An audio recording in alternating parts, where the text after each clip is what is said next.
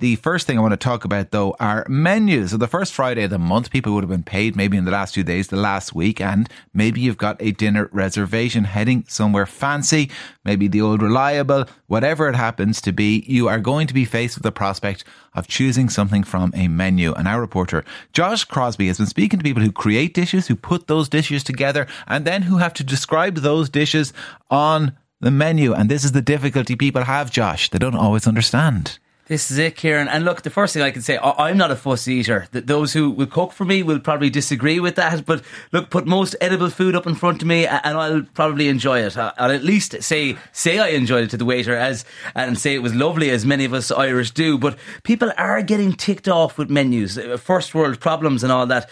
Customers don't like when places go out of the way to be awkward or confusing. Some may call it unique. Others could describe it as pointless. What I personally don't like are the QR codes now when you go out. Like, I really enjoy the personal connection when you're out for a meal. I think, look, with all the card payments and self-service, the QR codes, they're just another way of us having fewer human connections. But when it comes to the names and descriptions of food, things have got very creative out there. Now this has been going on for a while. Some of the staple dishes we enjoy on a daily basis have been playing a twist on words for decades. So, like, if I say to you, Kieran, now, what are soldiers? You know what I'm on about. Like in the morning, eggs and soldiers, like the bread or toast cut into strips. Usually served in the morning, but because they resemble a line of soldiers. But then there are more unusual names, like, are you a fan of Spotted Dick? Oh, well, it's a bit of a personal question. Josh, I think you can get cream for that if you're wondering if you've got a problem. Have you? Spotted Dick? I'm surprised you want to talk about it here. You can also eat it, like. Oh, Jesus, Josh. I mean, that's too far. Much too far. Anyway. This is actually, I don't know what this is though, Spotted Dick. Sorry, I only know it's something English. Because that's, you hear it on kind of English television, for example, but I don't actually know what it is. Yeah, so it's an English pudding dessert. Okay. It's not too far off a scone, the same kind of family anyway.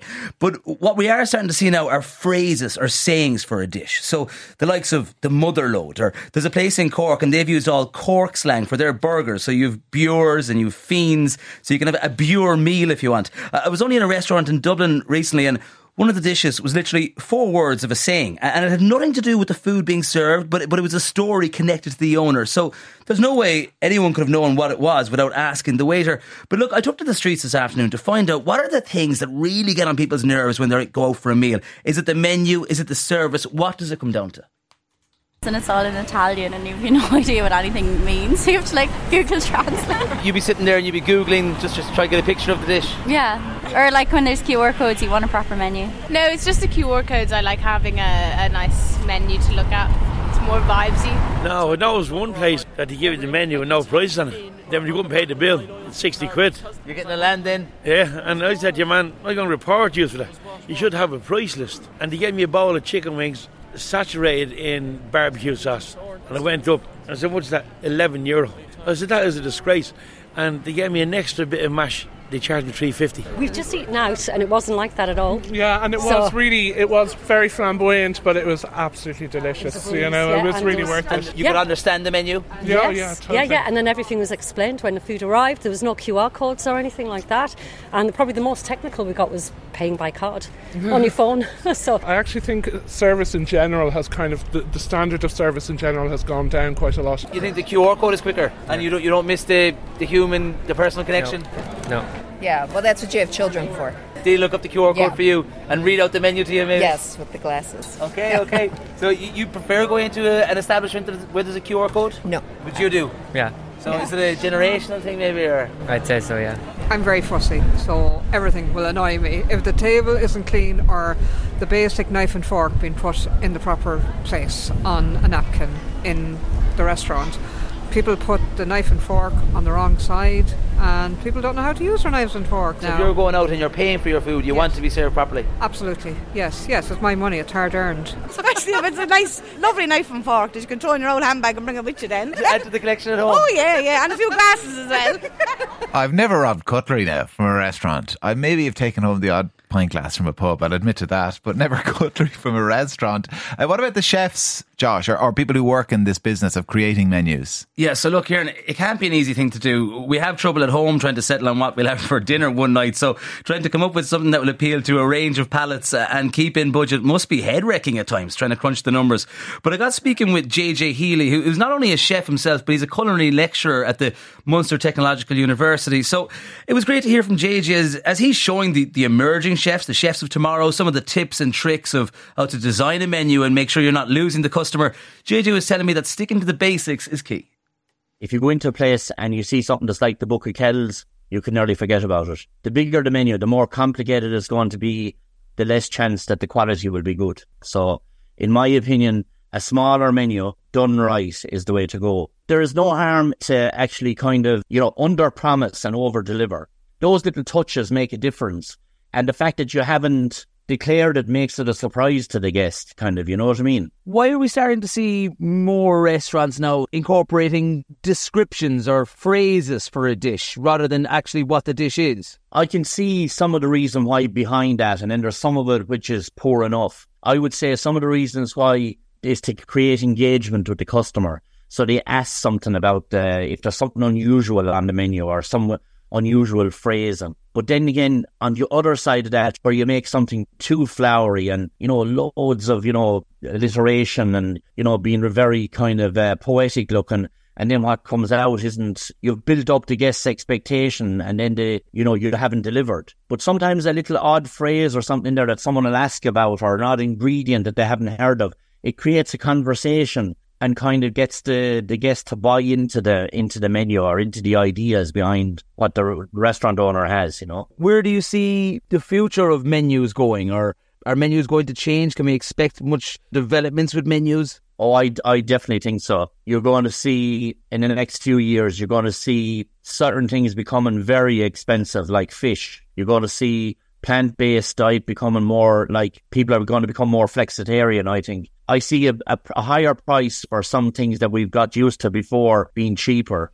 Okay, so that's what JJ Healy had to say. He's a culinary lecturer at MTU. But you have been to restaurants around Dublin in particular. Did you get confused by any menus? Well, look, Kieran, I'll admit I don't speak French and I don't speak Spanish. So there are multiple times when I go for a meal. And if there's a nice dish with one of my favourites, meats on it or whatever it is, and it's served on a bed of gobbledygook or some ingredient that sounds exotic, it won't turn me off the dish at all. Because, look, I know the main event on the plate is still what I'm after. So I'm kind of half intrigued. But if the meat is done in a way I've never heard of, then I'll either be out with Google looking for a picture or I'll be asking the waiter. And sometimes I'll go for it if it sounds nice. Other times I'll resort back to the menu and see if I can find something nicer that I'm familiar with, tried and tested. But I popped into Peplo's on St. Stephen's Green and I met with executive chef Graham Dodrell. Now, Graham says you need to know your customer base when designing a menu. The big challenge definitely the past year has been cost, and that's been put straight onto the menu across the board. It's made eating out a lot more expensive. As a chef, it's very hard to kind of counteract that and see what we can do to find a solution for that. But apart from the price tag, when someone's walking past and they give a quick glance at a menu, what are you trying to create there to catch their eyes? Or is it? Well, the main thing for us at Peplo's is obviously we're city centre, Stephen's Green. We do big volume of numbers here, so we have to be all things to all people. So our first thing, and the boss always says this, value for money. And we want something on the menu that will appeal to everybody.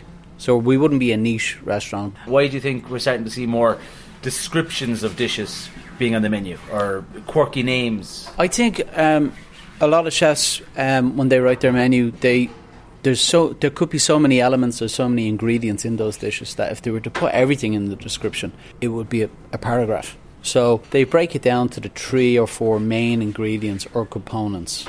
And also it leaves a little bit of imagination for the customer going, oh, I wonder how that's going to pan out. If they only see 3 words like carrot, licorice, venison, unless they're professional, they won't really know how they're going to get all them working together. And has it always been the thing that you'll have maybe a menu described as a phrase or described as a saying? It kind of depends on the style of the restaurant. Some customers get an idea in their head of what to expect, and then sometimes they're a little bit let down if it's not the same thing in their head, when they go, oh, I didn't expect that at all. And then the other way, they go, oh, that's sensational, I didn't imagine it'd be that good. So it can work either way. So for the customer, I suppose, ask if you're not sure. Absolutely. That's why all the waiters are there, all the management teams are there. Ask if you're not sure, ask your waiter.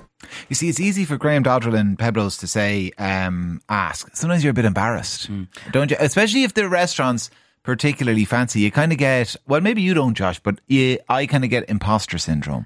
Like maybe I'm not supposed to be here, and they'll find me out, and they'll definitely find me out if I say, what does this mean? So I just don't ask. But I think we're all guilty if we're not completely satisfied. We don't really say it. I don't. Do you? Do you send something back? I never say anything back. No, if they could, I could ask for a well done steak, and they could bring me out a cow crawling across the. No, I'd never ask for a well done steak. But if I did, the cow could still be alive, and I go, yeah, no, that's grand. Yeah, thanks a million. Yeah, it was lovely. It was lovely. Oh, that was delicious. Jesus, I've never eaten better. And give them a food. tip. Yeah, exactly. Yeah, I know. Anyway. the reason we talk about this is because in the Independent, Katie, is it ING? Restaurant menus are ruining eating out. They're supposed to seduce you, not humiliate you. So, I mean, are people you have been speaking to suffering that humiliation? You know, finding these fancy menus they can't understand. Yeah, well, look, as I was saying there, if people are heading out for a meal tonight, and if you're going somewhere any bit fancy at all, I don't think the average Joe is going to know every ingredient. Maybe I'm wrong, but I think that's all part of it. It's all part of the dining experience, to try out the new flavours and the experiences. Sure, I suppose that's why we go out, really, apart from being fed. But I met people of all ages today, and price budgets as well, to ask them how they feel about fancy names on menus, and most people don't think there's any need. Smashed avocados, cracked pepper, just stupid silly names. You wouldn't be calling it smashed avocado, no? No, I'd be calling it avocado that fell on the floor, but I quickly picked it up before anybody noticed. It's all a little bit silly and pretentious. But what about when you see descriptions, or when a dish is maybe titled with a phrase instead of the ingredients? I don't mind it. It's all trying to upsell your product. I don't mind it. It's a nice idea. Like mayonnaise and aioli, why not? Stand out from the crowd. Stand out from the crowd, exactly. I think it's a bit of nonsense. I'd rather just see, look, what's on the menu, what's the food. Forget about all the bells and whistles. Thank you very much. Keep it basic. Keep it Let me know what I'm getting. Exactly, yeah, because that might keep the costs down too. They have accordion potatoes rather than like regular potatoes, or they have like a cinnamon scroll rather than like a cinnamon roll, or like it's all kind of fancy. What kind of potatoes did you say they were? Accordion potatoes. Accordion potatoes? Yeah. What are they, like the... It's like a spiral. They're cut into spirals that you can pull apart. My local Japanese restaurant, which is lovely, I haven't a clue what I'm getting, because it's something you need to learn, and I haven't learned it yet. And are you asking the waiter or the waitress? Yes, no, they're helpful in that, but I mean, you can't ask them, tell me what those 5 different things are, would you? So you're just going for it? Yeah, just give it a try and see what happens. Shoot for the best and... that kind of thing, yeah. Very posh, but it's only basic. So you think adding on these names... Oh, yeah. Creme, whatever, and just an old bit of melted cheese. We're from the bog, so don't mind us. What do you think? Do you think is it just a waste of time? Waste of time and a waste of money. There's I've been to a restaurant before. It's not long opened up, and it's just glorified posh names, but it's just basic food. At the end of the day, you're getting your meat and 2 veg. Come here, you come out there and you'd nearly go and get a bag of chips then on the way home. And there'd be no fancy name for chips. All right, Josh Crosbie, thank you very much for that report.